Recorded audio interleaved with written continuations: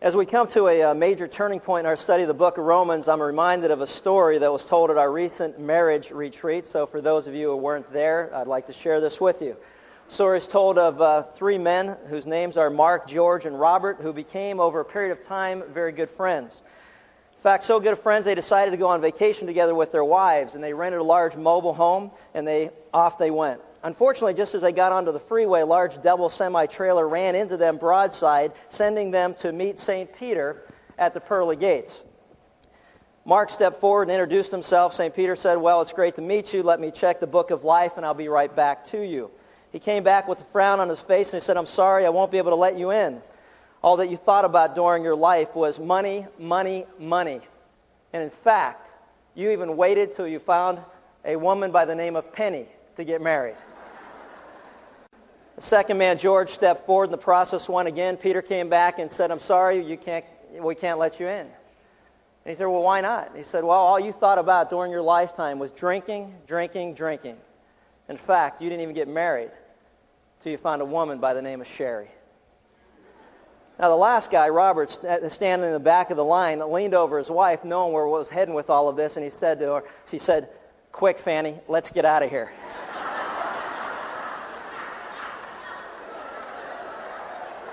Now, I realize some of you may be thinking, what in the world could this have to do with our study through the book of Romans?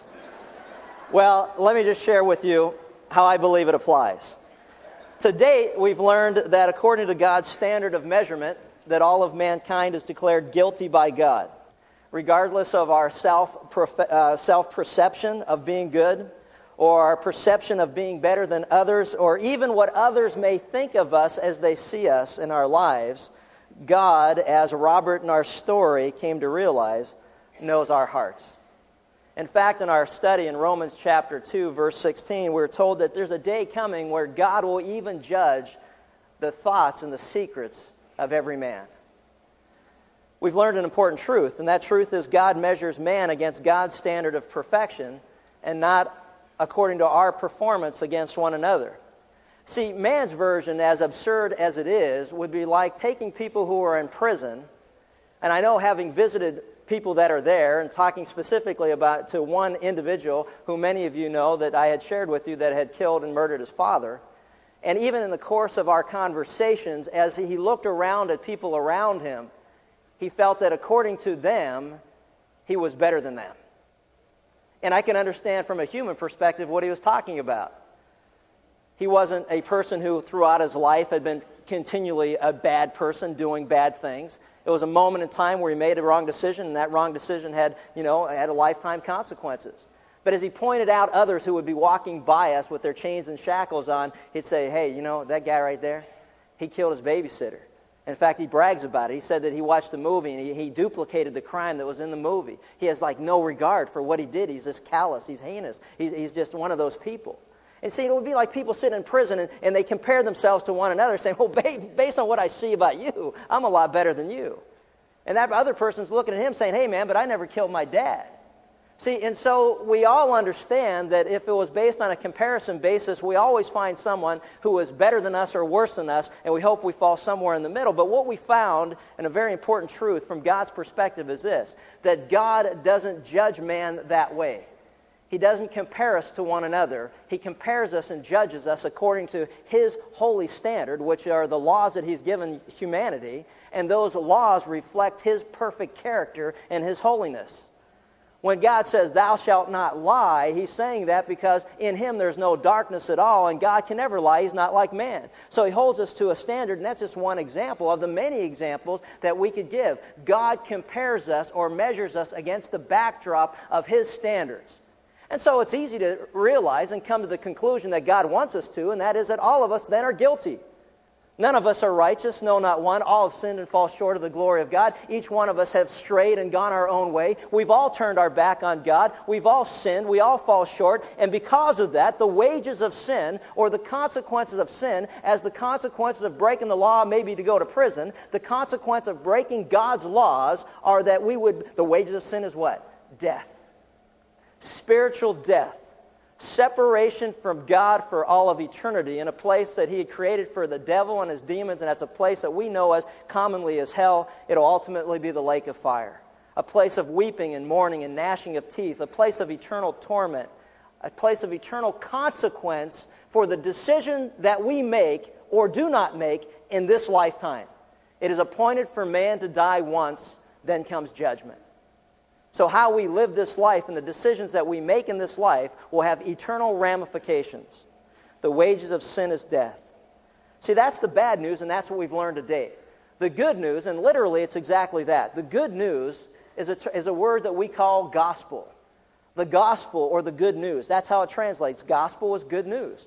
The bad news is the wages of sin or death will be eternally separated from God because each of us are guilty. The good news is this, that we can fall upon the mercy of God and ask for forgiveness. See, the good news or great news of Jesus Christ is the theme of the book of Romans. Romans 1:16 says, I'm not ashamed of the gospel, the good news of Jesus Christ, because it is the power of God unto salvation for those who believe. To the Jew first and also to the Greek. It's open to everyone, an open invitation, and that is this. Once we recognize that what God says is true, that all of us are guilty, and I'm talking about on an individual basis. This isn't a collective thing. Each of us in our own heart have to recognize before God. The good news is that we can recognize what God says is true. We're guilty.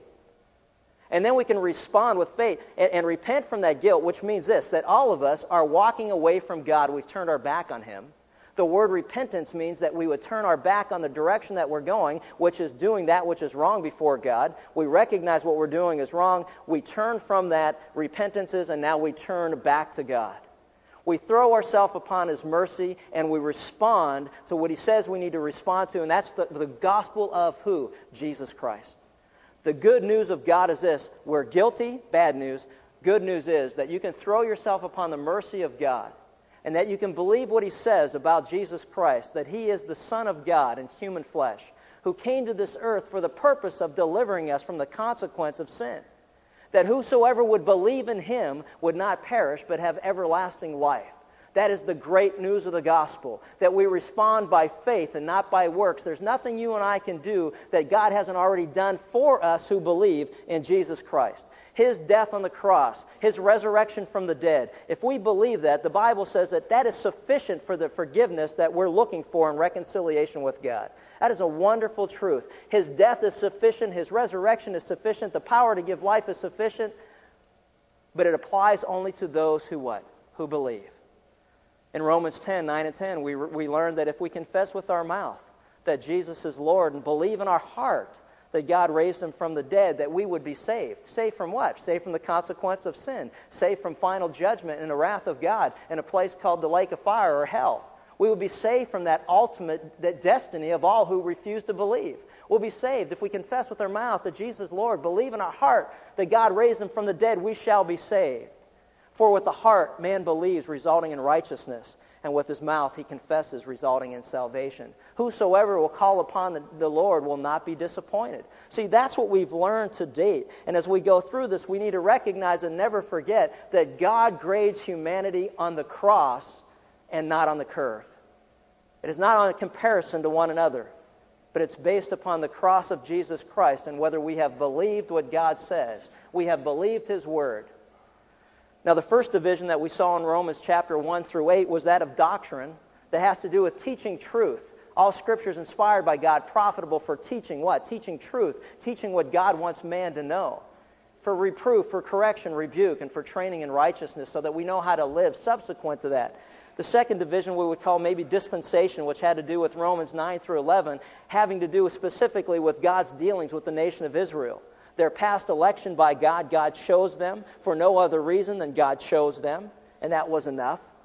They have currently rejected Jesus Christ as Messiah, and as a result, God has temporarily put them aside so that all of us who are non-Jews could come to faith in Christ and the gospel is open to the world. We learned also in chapter 11 there's a day coming where God will complete what He had promised them. They will be restored, and one day the nation of Israel, those who are alive at the time that Jesus comes back, will look upon Him whom they've cursed, and they will weep and they will mourn, and they will be restored to God. The process is there. It's beautiful. Now we come to this major turning point, which is chapters 12 through the end of the book, and it has to do with what I would call duty. And that is this: doctrine always leads to duty. And duty means simply this: what we believe should determine how we behave. Now, you may say you believe one thing, but your behavior indicates you believe something else. So whether you know it, whether you like it, whether you appreciate it, whether you believe anything that I say, how we behave is a reflection of what we truly believe. We can say we believe one thing, but if our lives indicate something else, then what we really believe is exemplified by how we live. That's why they say one picture paints, is worth 1,000 words. Because what we see is really what we get. And so in Romans chapter 12, if you've got your Bibles, we're going to take a look at Romans 12, 1 and 2. And it's a wonderful passage of Scripture. There is so much depth to it, I would almost hate to tell you how many pages of notes are before me for these two verses. But don't forget, I haven't been here for a couple of weeks, so y'all are forewarned. Anytime that I'm gone for a few weeks, you know what this first day is going to be back. Back is going to be like. Or something like that. Romans 12, 1 and 2. Many years ago, when I first became a Christian, I was encouraged to memorize Scripture. And it's so exciting to stand here and realize that here's a passage that, that there's one that I've memorized and I've never forgotten. It's amazing how when you memorize things, you actually remember them. But Romans 12, 1 and 2 is, I urge you therefore, brethren, by the mercies of God, to present your bodies as a living sacrifice, holy and acceptable to God, which is your spiritual service of worship. And do not be conformed, or don't be conformed to this world, but be transformed by the renewing of your mind, that you may know what the will of God is, that which is good and acceptable and perfect. Having concluded 11 chapters of profound and stirring teaching about what God has given believers, Paul now changes directions, and he charges believers with what they need to give to God. In order to understand this, I just want to lay a little foundation for you, and I want to see if you can relate to this, but countless thousands, an observation I've made is countless thousands of people today, including many genuine Christians, flock to various churches and seminars and conferences and retreats, all in search of some type of personal benefit, whether it's practical, emotional, spiritual, that somehow we hope to receive by going and doing all of these things. And in so doing, we do exactly the opposite of what we're learning here in Romans chapter 12. And I want you to listen very carefully, because the key to a productive and satisfying Christian life is not in getting more, but in giving all. It's not in getting any more from God, but it is giving all we are and have to Him. See, that's what the problem is. That's why so many of us have no joy in our relationship with the Lord. That's why so many of us are running around trying to find the new latest thing that we can take notes and somehow they're going to change our life. And to some degree, obviously, the purpose of learning is so that we can begin to apply the things that we learn. And so I don't knock that entirely. But what I want to try to get across and emphasize is that when we run around looking for how will this benefit me, we are doing exactly the opposite of what we're going to learn in Romans chapter 12 through the end of our study in the book of Romans. The key to a satisfying and productive life is not, God, what more can you give me? But you know what? Am I giving you everything I am and everything I have? See, Jesus said, true worshipers shall worship the Father in spirit and truth. For such people, the Father seeks to be His worshipers. John 4:23. He says, who worship in the Spirit of God and glory in Christ Jesus and put no confidence in the flesh. The Bible is told that we are a chosen people, a royal priesthood. That the priesthood of, quote, the new covenant is just as valid from a believer's standpoint as the old one, those of the Levitical priesthood or the Aaronic priesthood, and that we are priests. Each person who has come to faith in Christ, we are a royal priesthood. And the idea conveyed is that we are to offer sacrifices to God. But the difference is we're no longer to offer dead sacrifices to God. We're to offer ourselves as living sacrifices. And that's what we're going to see as we go through this and look in depth. That really, when you get down to it, the whole idea of worship is more than just singing songs. As wonderful as that is and as a part of the worship that we are. But worship from a biblical perspective not only includes the praise of God with our lips and continually giving thanks, which such sacrifices God is well pleased. But we also learn the sacrifices of God are that we would give generously to others, that would be available to help other people around us, to give to them. Hebrews 13:15 says that sacrificial worship includes doing good and sharing, for with such sacrifices God is pleased. It's not limited to a worship service where we come to worship God. That may be part of it. But what we need to understand is that's only a small part of it. Because the worship that God looks for is the life that is completely and totally dedicated to Him 24 hours a day, 7 days a week. Continually offering up sacrifices to God. And as we see, they're very practical. Above all else, supreme act of worship is to offer ourselves wholly and continually to God as living sacrifices. You know, technically, if you stop and think about it, God has already given to all of us who are, quote, believers, everything that we need in Christ. It's a done deal. Ephesians 1:3 says, the God and Father of our Lord Jesus Christ already has blessed us with every spiritual blessing in the heavenly places in Christ. In Him we have been made complete, speaking of in Christ. Everything pertaining to life and godliness we have through Christ. Technically speaking, we've got everything that God is going to give us in Jesus Christ. Therefore, there's nothing left for Him to give to us. But it makes us wonder then why so many of us seem to be missing still something. And that goes back to the greatest commandment. And it still is the greatest commandment. And the greatest commandment is this, that we would love the Lord our God with all of our minds, all of our hearts, all of our soul, all of our strength. That has been and continues to be and always will be the greatest commandment. That we love God with all of our might, all of our soul, all of our heart, all of our strength, with all of our being. And so the question that's answered in this is one, it's a very simple one, and we got to follow the line of thinking throughout our study, and that's this. Now that God has given to us everything that we need in Christ, the question is this, how now shall we live as believers in Jesus Christ? That's really the question that's going to be answered in Romans chapter 12, verses 1 and 2. How now shall we live? How now shall we live, those who have come to faith in Christ? Number one, and we'll go through it very simply, and I love this because I'll tell you what, this is so powerful to be able to read and to be able to understand the mind and the will of God. Do you know what a wonderful thing is to be able to turn to the Bible and have the mind of God expressed to us in written form so that we don't have to guess who's God, what's He all about, what's He want of my life, what's His plans for me, is He even there, is it even a relevant conversation to have with anybody? You know what a wonderful thing it is that God has chosen to reveal to us through the expression of a written word. And what we see, and as we go through it here, we find out the first thing is this. The soul has been given to God. The soul has been given to God. And what's important about that is, as we go through it, is he says, I urge you therefore, brethren, by the mercies of God. The word urge, as we'll see, is a word that has to do with the idea of being called alongside.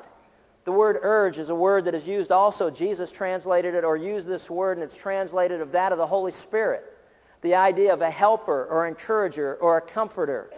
He says, I urge, for the purpose of coming alongside of us as believers and encouraging us and comforting us. He's saying, hey, this is how we're supposed to live our life. And this is what God wants of our life. And he goes on and he talks about how, basically the Holy Spirit of God is our comforter.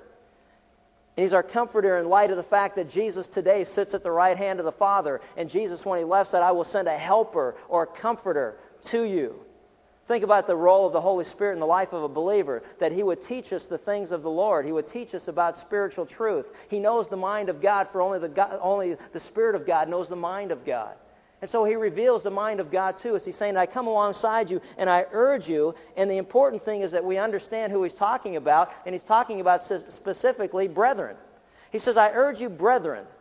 Now the word brethren has to do with a very intimate term, and it has to do with those who have come to a point in their life where they are now, quote, children of God. In order to be a brother or sister in Christ, something must precede that. What must precede it is very simple, and it's this.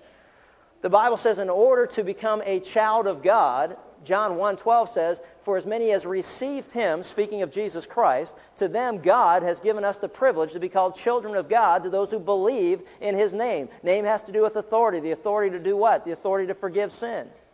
The authority as God has given Him. There's no name, that He's given Him a name above every other name, that at the name of Jesus every knee will bow and every tongue will confess that He's Lord to the glory of God. He has given Him a name more highly than any other name.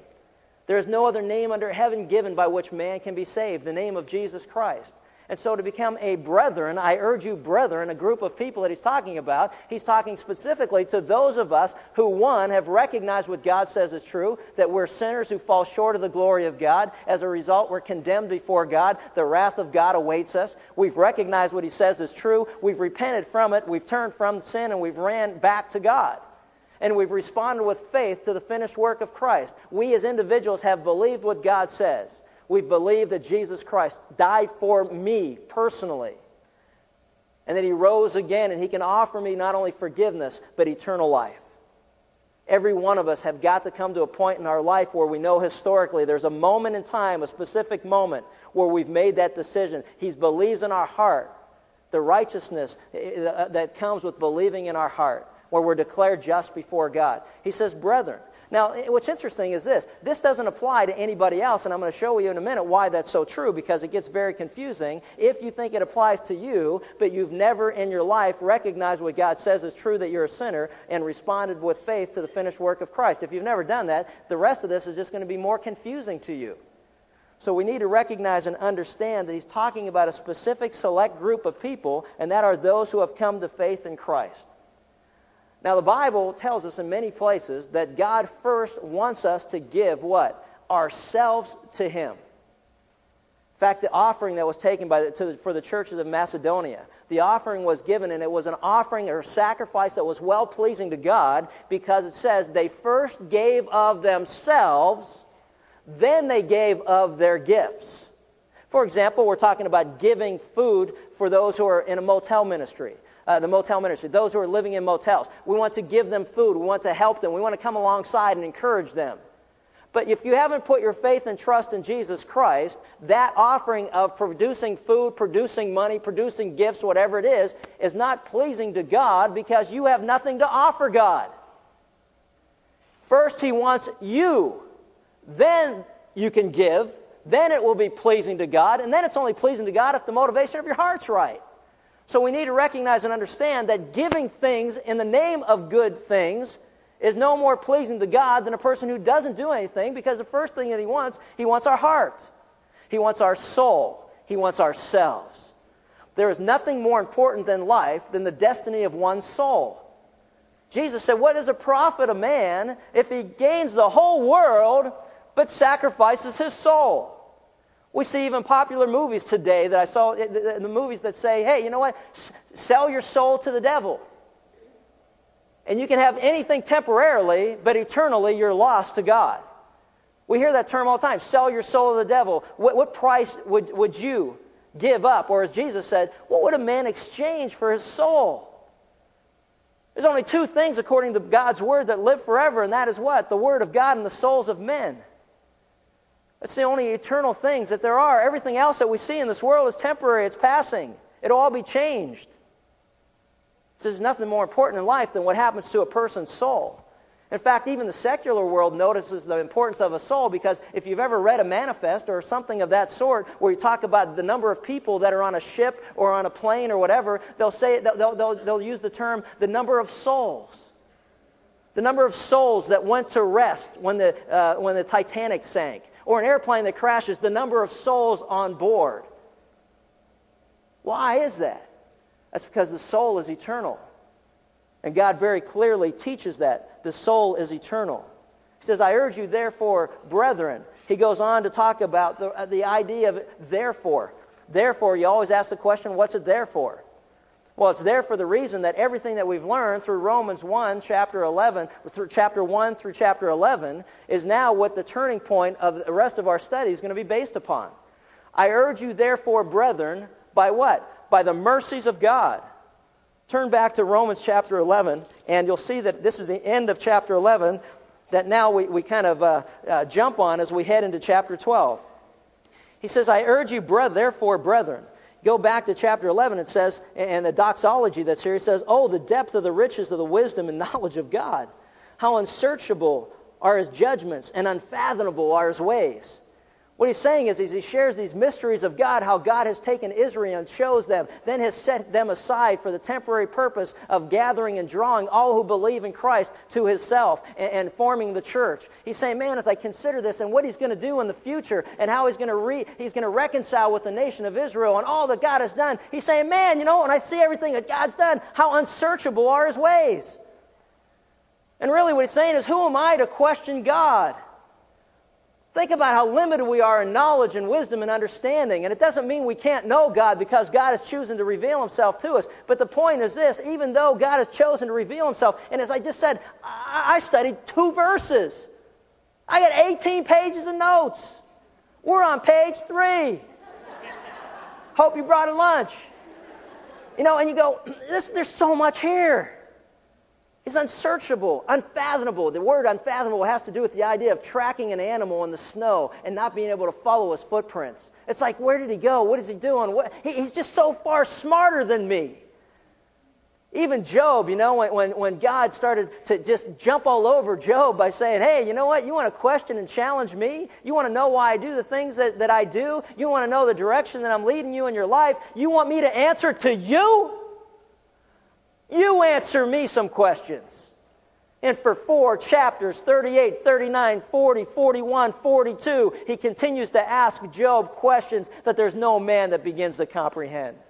Where were you when I laid the foundation of the earth? Where were you when I put the stars in the universe? Where were you when I came up with morning and evening and the sun and the darkness? Where were you when I created the animals? Where were you when I created the seasons? I don't remember coming to consult you. Where were you? Job's final conclusion was, I've heard of you, now I've seen you, I retract, I repent, I fall before you, and I worship you, and I praise you, because you're worthy of it. See, that's exactly the point that he's making here. He's saying, the soul has been given to God. He says, I urge you, therefore, brethren. I urge you, why? Why are we to do the things he's about to tell us to do? Well, because you know what? God is worthy of us doing what he asks us to do. The mercies of God, his love, his peace, faith, grace, comfort, power, hope, patience, kindness, glory, honor, righteousness, forgiveness, reconciliation, justification, security, eternal life, freedom, resurrection, sonship, intercession, and the Holy Spirit, all of these things he has given to us. Therefore, he's worthy of us to return to him what he asks us to do. And in a very practical way, what does he ask us to do? He asks that we give our bodies to him. I urge you, therefore, brethren, by the mercies of God, because of everything that God has done for you and me, I urge you then to give him back this in return. A very practical thing. The idea of giving back to him our bodies. They must be given to God. See, it's already implied that believers have first given our souls to God through faith in Christ. Now we're specifically called to present our bodies to him as a living and holy sacrifice. If you look at this, again, just look at the simplicity of the words. The first word is the idea of present. He says, I urge you therefore, brethren, by the mercies of God, to present. The idea of presentation is one that has to do with that of a priest who comes to present an offering onto the altar. That royal priesthood that we are, according to 1 Peter, that we're a chosen people, a royal priesthood, a people called for God's own possessions, that we declare the excellencies of him who've called us from darkness and now brought us into the light. We're to present to him. The verb implies that it's a one-time presentation, once and for all. And I like that because what it reminds me of is our families, men and women or individuals who come forward and they present themselves to God and to the congregation to dedicate, for example, their child or themselves to following God. The idea of publicly presenting our bodies before God, saying, I present to you once and for all, this moment in time, I present my body to you. The presentation that has to do with Joseph and Mary, for example. The same word is used of them when they took Jesus to the temple to present him before God, to consecrate him, to set him aside for the work of God. It was something that they did from a human perspective. It's something that wasn't necessary to do from an eternal perspective, but they did it anyway. The idea of presentation, and that is to present what? Our bodies.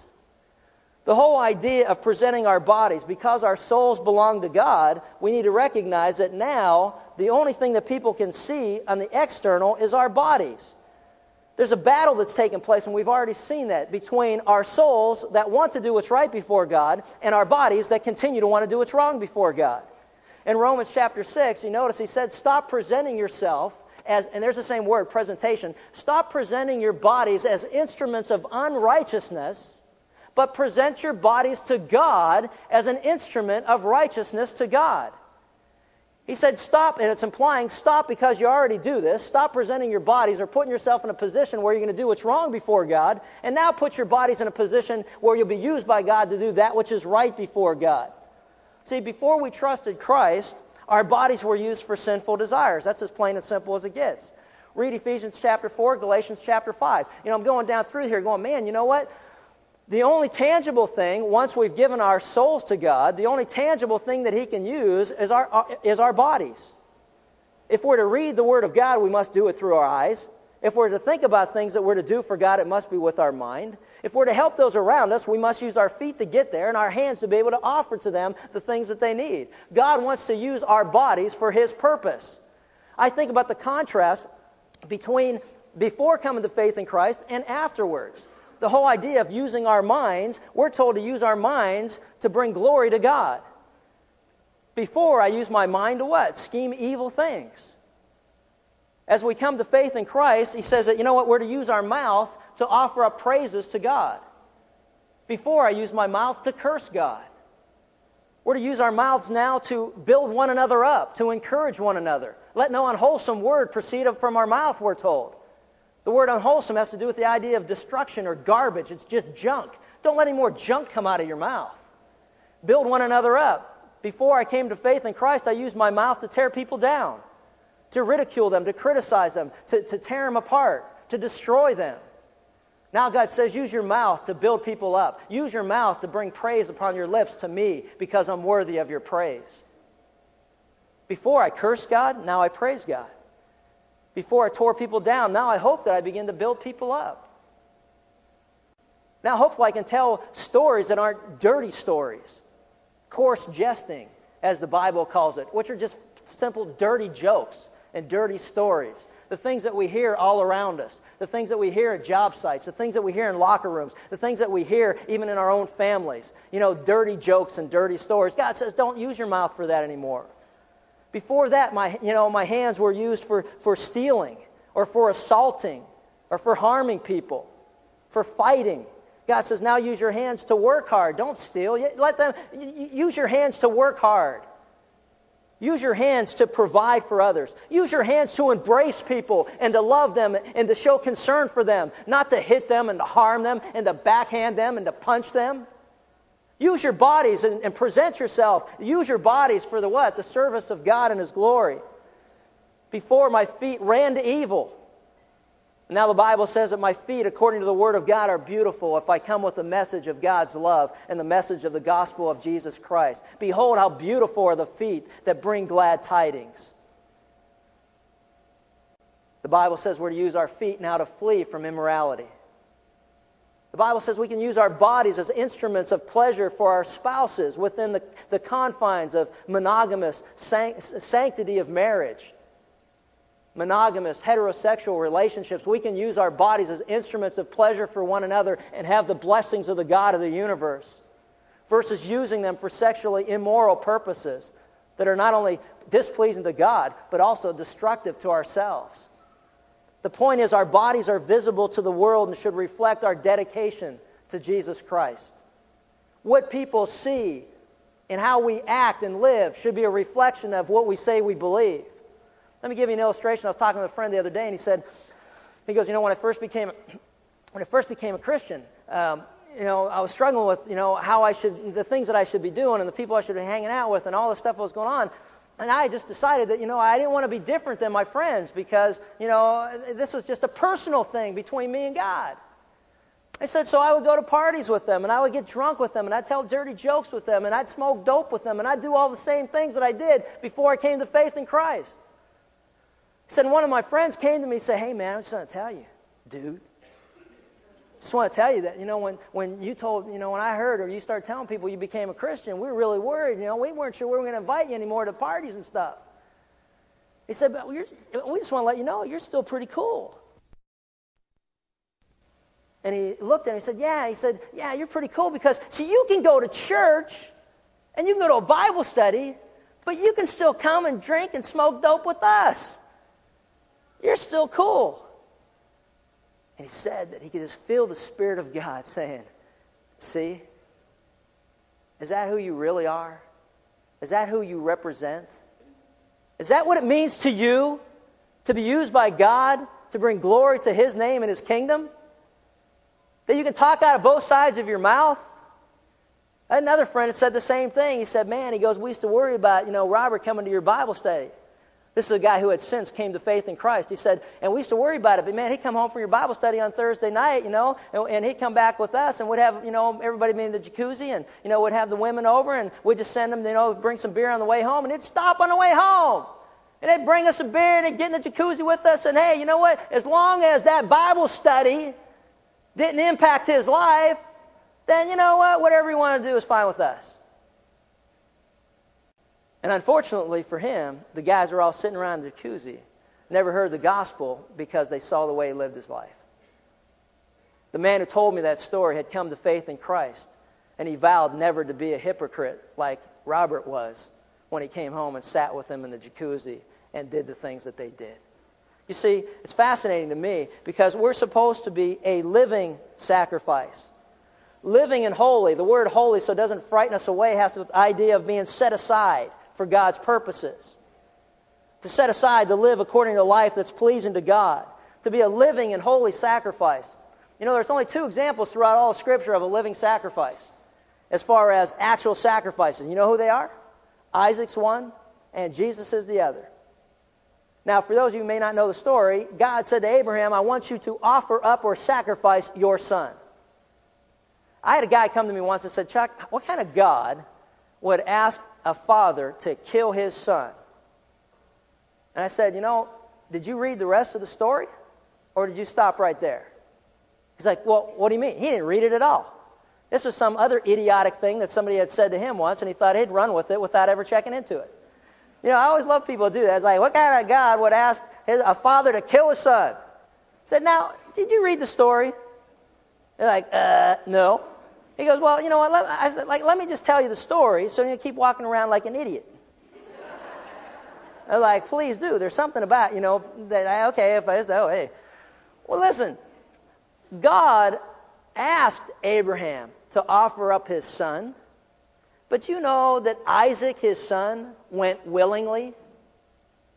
Isaac, his son, was an adult, a grown teenager. Abraham was an old man. Abraham didn't drug him, didn't hit him over the head, didn't drag him up there. In fact, Isaac carried the wood that they would use to start the fire to offer him to God. And the reason Isaac did that was because his sacrifice was acceptable to God because Isaac gave of himself to God. He set aside his own will. He set aside his own plans. He set aside his own future. He said, Lord, your will be done. If this is your will that I'm offered up, then so be it. I'm ready to jump up here on the altar, and I'm going to allow this to take place. For the remainder of the story, we need to realize and understand that God didn't require Abraham to kill his son. Abraham, in faith, was going to kill Isaac because he believed, according to Hebrews 11, that God would raise him from the dead. See, because he knew God made him a promise that Isaac through Isaac would come a great nation, so God couldn't kill Isaac without fulfilling his promises. So he just went, well, if that's what God decides to do, then he's going to raise him from the dead. And Isaac said the same thing. Hey, look, you know what? If I'm a promise of God, then that's fine. It's all going to work out okay. But God didn't require that. And the reason he didn't require it was because God provided the sacrifice. God provided that sacrifice. And he still does today. God wants nothing from people than their heart, their soul, to be turned to God, to believe in him. Do you realize that it is better, the Bible says, in 1 Samuel, Saul didn't understand this and God rebuked him because of it? God rebuked Saul because he had taken captive the king of the Amalekites, and he had taken some of their goods, and they weren't supposed to keep anything. They were supposed to destroy everything. And Saul rationalized, God, I'm going to give you a sacrifice. And God, through the prophet, rebuked him and said, the sacrifice of God aren't these things that you're trying to do. The sacrifice of God is obedience. Obedience is better than sacrifice. Every time I read that, I'm reminded of people in our world today who they go to church, they won't miss Mass, they go to synagogue, they do stuff for God. They're always trying to work their way into heaven. And you know what God says to them? I don't want your sacrifices. I've given you a sacrifice. God so loved the world that He gave us His only begotten Son, that whosoever would believe in Him and Him alone would not perish but have everlasting life. I don't want your crummy, worthless sacrifices. You think you're sacrificing for me? I don't even recognize that as a sacrifice, because first I want you to give of yourself to me. See, King David understood that in his sin with Bathsheba, adultery and murder. You know what he said? The sacrifices of God are a broken heart. A broken and contrite heart, oh God, you'll never turn aside. You'll never despise. You know that David never offered a sacrifice, an animal sacrifice for the forgiveness of that sin. He offered God his heart. And he was told the moment he did that, your sins are forgiven. See, I urge you, therefore, brethren, by the mercies of God, to present your bodies as a living sacrifice, holy and acceptable to God. Jesus Christ was a living sacrifice. Though He died on the cross, He rose from the dead. He's alive today. And as a result, He can offer eternal life to those who believe in Him. A living sacrifice. God doesn't want our stuff. God doesn't want us to sacrifice our time, to sacrifice our energy, to sacrifice, not eating meat or not eating candy or all the stuff that the world does. He doesn't want any of that. He wants our hearts.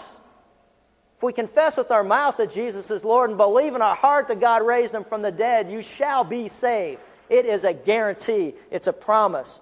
The whole idea of being spiritual is one of being logical or reasonable. That's how it translates. The sacrifice of God. He says, I urge you therefore, brethren, by the mercy of God, to present your bodies as a living sacrifice, holy and acceptable to God, which is what? Your spiritual service of worship. The whole idea of being a spiritual service of worship translates into a logical or a reasonable act based upon what we already know that God has done for us. Isn't that wonderful? See, in 1 Corinthians 6, the Apostle Paul wrote to the Corinthians, he says, do you not know that your bodies are a temple of the Holy Spirit? Don't you know when you came to faith in Christ that now the God of the universe and the person of the Holy Spirit resides within you? Then how in the world can you continue to present your bodies as instruments of unrighteousness instead of instruments of righteousness? Isn't it just reasonable and logical based on everything in fact, he goes on to say, you've been bought and I've been bought who have come to faith in Christ. We've been bought by a price. What's the price? The precious blood of Jesus Christ that was shed on behalf of those who would believe in Him. I urge you therefore, brethren, by the mercy of God, to present your bodies, very practical, relevant way, as a living and holy sacrifice, acceptable God, which is our spiritual service of worship.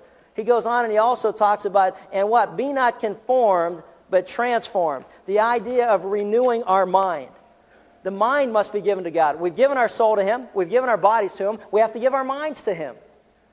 The mind must be given to God. And here's what he says. It says, be not conformed. The idea of being conformed is a passive idea, and it has to do with this.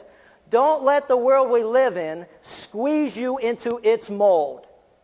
Don't let how the world thinks squeeze you into thinking like them. Do you know that as a believer, the Holy Spirit residing within us teaches us the truth of the things of God? God says, this is truth. The world around us says, no, it's not. God says, this is my will. And the world around us says, no, it isn't. And so we got the struggle always going on in our minds of which direction that we're going to go. One direction, I want to do what's right before God. The other direction is, but I'm being inundated and bombarded with everything around us that says, you know what, here's the way you need to think. And I was challenged as I was thinking about this whole idea of the world has to do with the whole idea of every thought, every opinion, every philosophy, everything that's going on around us, trying to get us to be squeezed into that way of thinking. And I thought about some things that are prevalent in our world. I'm just going to run through them real quick. I thought about the world that we live in wants to squeeze us into believing evolution rather than creationism. Wants us to believe there is no God. Wants us to believe that everything just happened. Wants us to believe everything other than the fact that we have a Creator and we're accountable to Him. Squeezes us into starting to think that way. So all of a sudden, everywhere we go, we begin to think in those terms instead of in the terms of God as our Creator. We live in a world that says all faiths, all gods, all religions are equal. That all roads lead to heaven. And the Word of God shouts, no, that's not true. There is only one God. And we're to worship Him and to serve Him and be obedient to Him. That all these other gods that man manufactures are just that, man-made gods. There's only one God. Jesus said there's only one way to heaven, it's through me, and there's no other way to get there. You can't work your way to heaven. You can't go to church enough. You can't give enough money. You can't do enough things. You have to surrender and sacrifice your heart to God's Word when He says, believe in Jesus Christ. I am the way, the truth, and the life. He says, there's no man comes unto the Father but through me. We can't have inclusiveness because it is an exclusive teaching that's taught by our Lord Himself that we were to enter by the narrow gate, for the road to destruction is broad. That's the world we live in. I think about even election things that are going on, a woman's right to choose. I'm just going to tell you right now that a woman does have a right to choose. I believe in a woman's right to choice. And before you all die and have a heart attack, here's what I believe. I believe a woman can choose to have sex or not have sex. I believe a woman can choose to have sex with whoever she wants. That's her choice. That's a freedom to choose. I'm not advocating that because there's consequences with wrong choices, but I believe a woman can also choose to use birth control if she chooses to. But that's as far as those choices go. And when a woman gets pregnant, she's now limited, as we all are, to the choices that one makes when it comes to our interaction with other human beings. That she doesn't have the choice to get rid of a human life.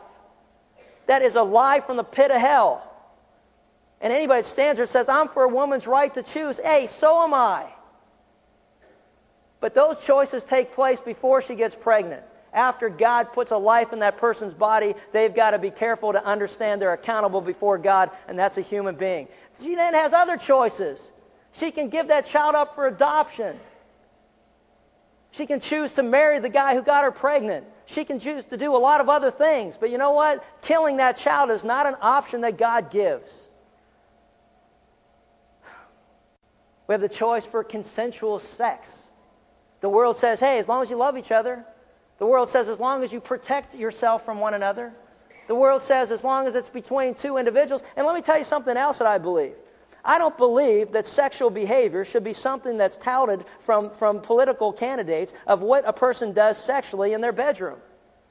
That's between them and God. And God is not mocked. Whatever a man sows, he's going to reap.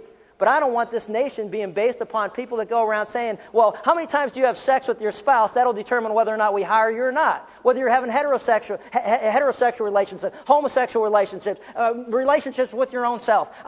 We don't need to know all of that. And who cares about any of that? I don't need to know it. You don't need to know it. But God's the one who ultimately will judge it. The world says, and just so you know, but God says, hey, you know what? There's only one sexual relationship that's pleasing to God. That's heterosexual relationships within the sanctity of marriage. God says, because there's so much immorality, let each man have his own woman, let each woman have her own man, her own husband, her own wife, and that's God's plan for sexual fulfillment in this world. Period. The world around us can tell us anything else, but you know what? It's part of being conformed to this world, thinking like this world. God says, don't think that way.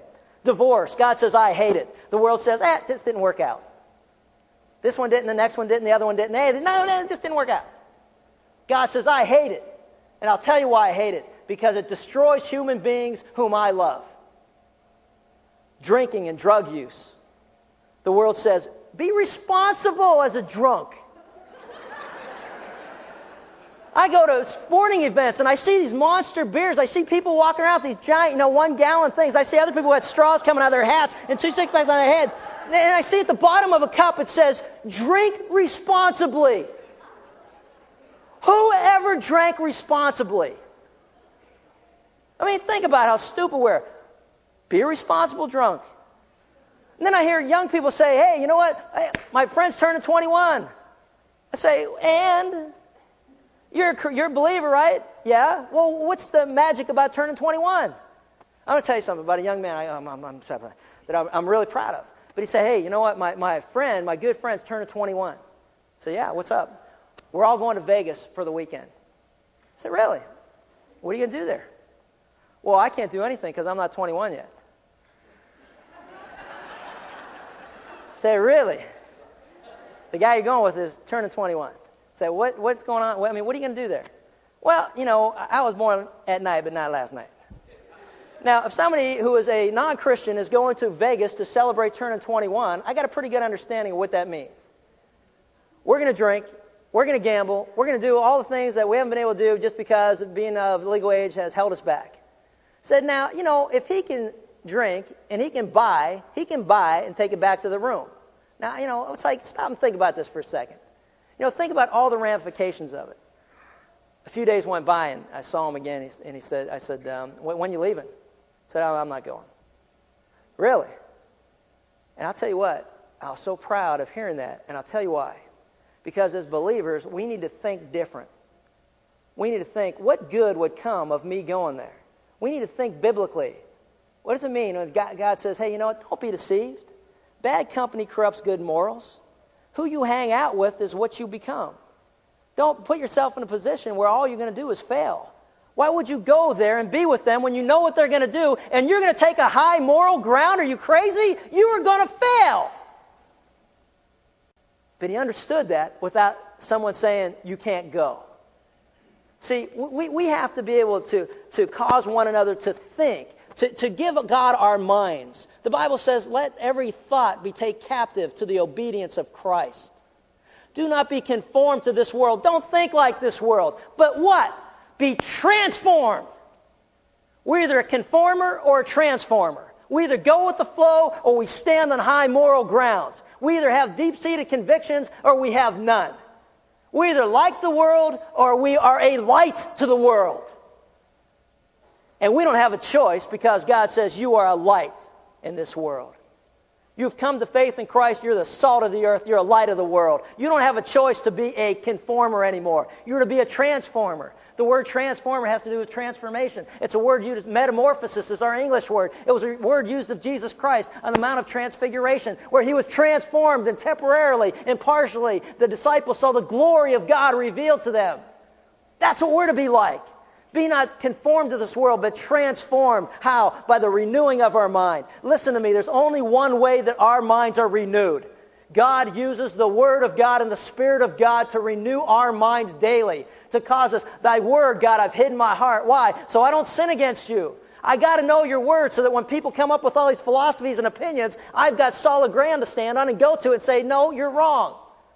You are wrong, and here's why. Because God has revealed himself to us very clearly. Isn't that a wonderful truth? The renewing of our mind. Why? So that we'll know. Know what? What the will of God is. God's will must be done and not ours. It's a purpose statement. Why are we doing all this? So that we'll know what the will of God is and our will be given to him. He says so that we may prove. That's what it means, purpose statement. That we will prove or know what God's will is. And we will prove that it's good and acceptable and perfect. Isn't that wonderful? What he's saying is this.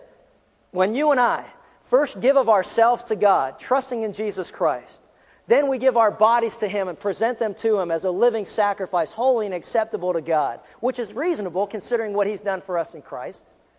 He says, and not conform to this world, let it squeeze us in, but we are transformed by the renewing of our mind. We know what God wants. We know how he thinks. We know what is truth. You know what he says? That we will prove then what the will of God is. Listen, that which is good and acceptable, there it is. That's a term again that has to do with offering. It's acceptable offering to God, a pleasing offering, an aroma that is pleasing in his sight and in his nostrils. It's an offering that God will not despise. It is good, it's acceptable, and you know what? It's a perfect way to live. Isn't that beautiful? See, first we got to give him our hearts. For with the heart man believes, resulting in righteousness. I had a guy in closing say, you know what? He goes, man, I'm listening to all this stuff, and I'm having a really hard time applying it. And I'm like, well, what do you mean? He goes, man, I'm learning all this stuff, and then I go to work, and he's an athlete. He goes, I go to work, and, man, it's so hard to live a Christian life. He goes, I find myself swearing. I find myself, angry. I find myself bitter. He goes, man, I find myself all these things. I can't live like that. I said, yeah, I know you can't live like that because first, you have never given your heart to Christ. You're learning things, you're trying to apply those things, but in the reality that you have never come to faith in Christ, you can't live that life. Only the person who's come to faith in Christ and given him his heart can live a life that's pleasing to God because first we gave of ourselves. Then we present our bodies as a living sacrifice. We make right choices. Then we renew our mind by the reading of the Word of God so we're not conformed into thinking like everybody else, but transformed supernaturally by the Word of God. And then our offering to God is good, it is acceptable, and it is perfect. That's what God says. The question for you and the question for me is this: are you a conformer or are you a transformer? Isn't that cool? A conformer or a transformer. There's only two ways to live. You're either one or you're the other. I say let us allow God to transform us and to conform us, not to the image of this world, but to the image of His Son, Jesus Christ. And as we go through Romans 12 through 16, we're going to learn how to live in a very practical, tangible, relevant way so that we can make a difference and we can change the world around us for the glory of Christ. Father, thank you for your word. We just thank you for this time. We just pray that as we learn these things and hear these things, that we begin to apply them in our life. Even as the young man who decided not to be in a position of compromise and to go with friends who would party and drink and gamble and do the things that they would do, that he would take a stand. And God, I just pray that his friends now will have an opportunity to see the difference in his life so that as he shares Christ with them, that he'll have a foundation to stand on that's not hypocritical. God, I pray the same for all of us. And we pray these things in Christ's name. Amen.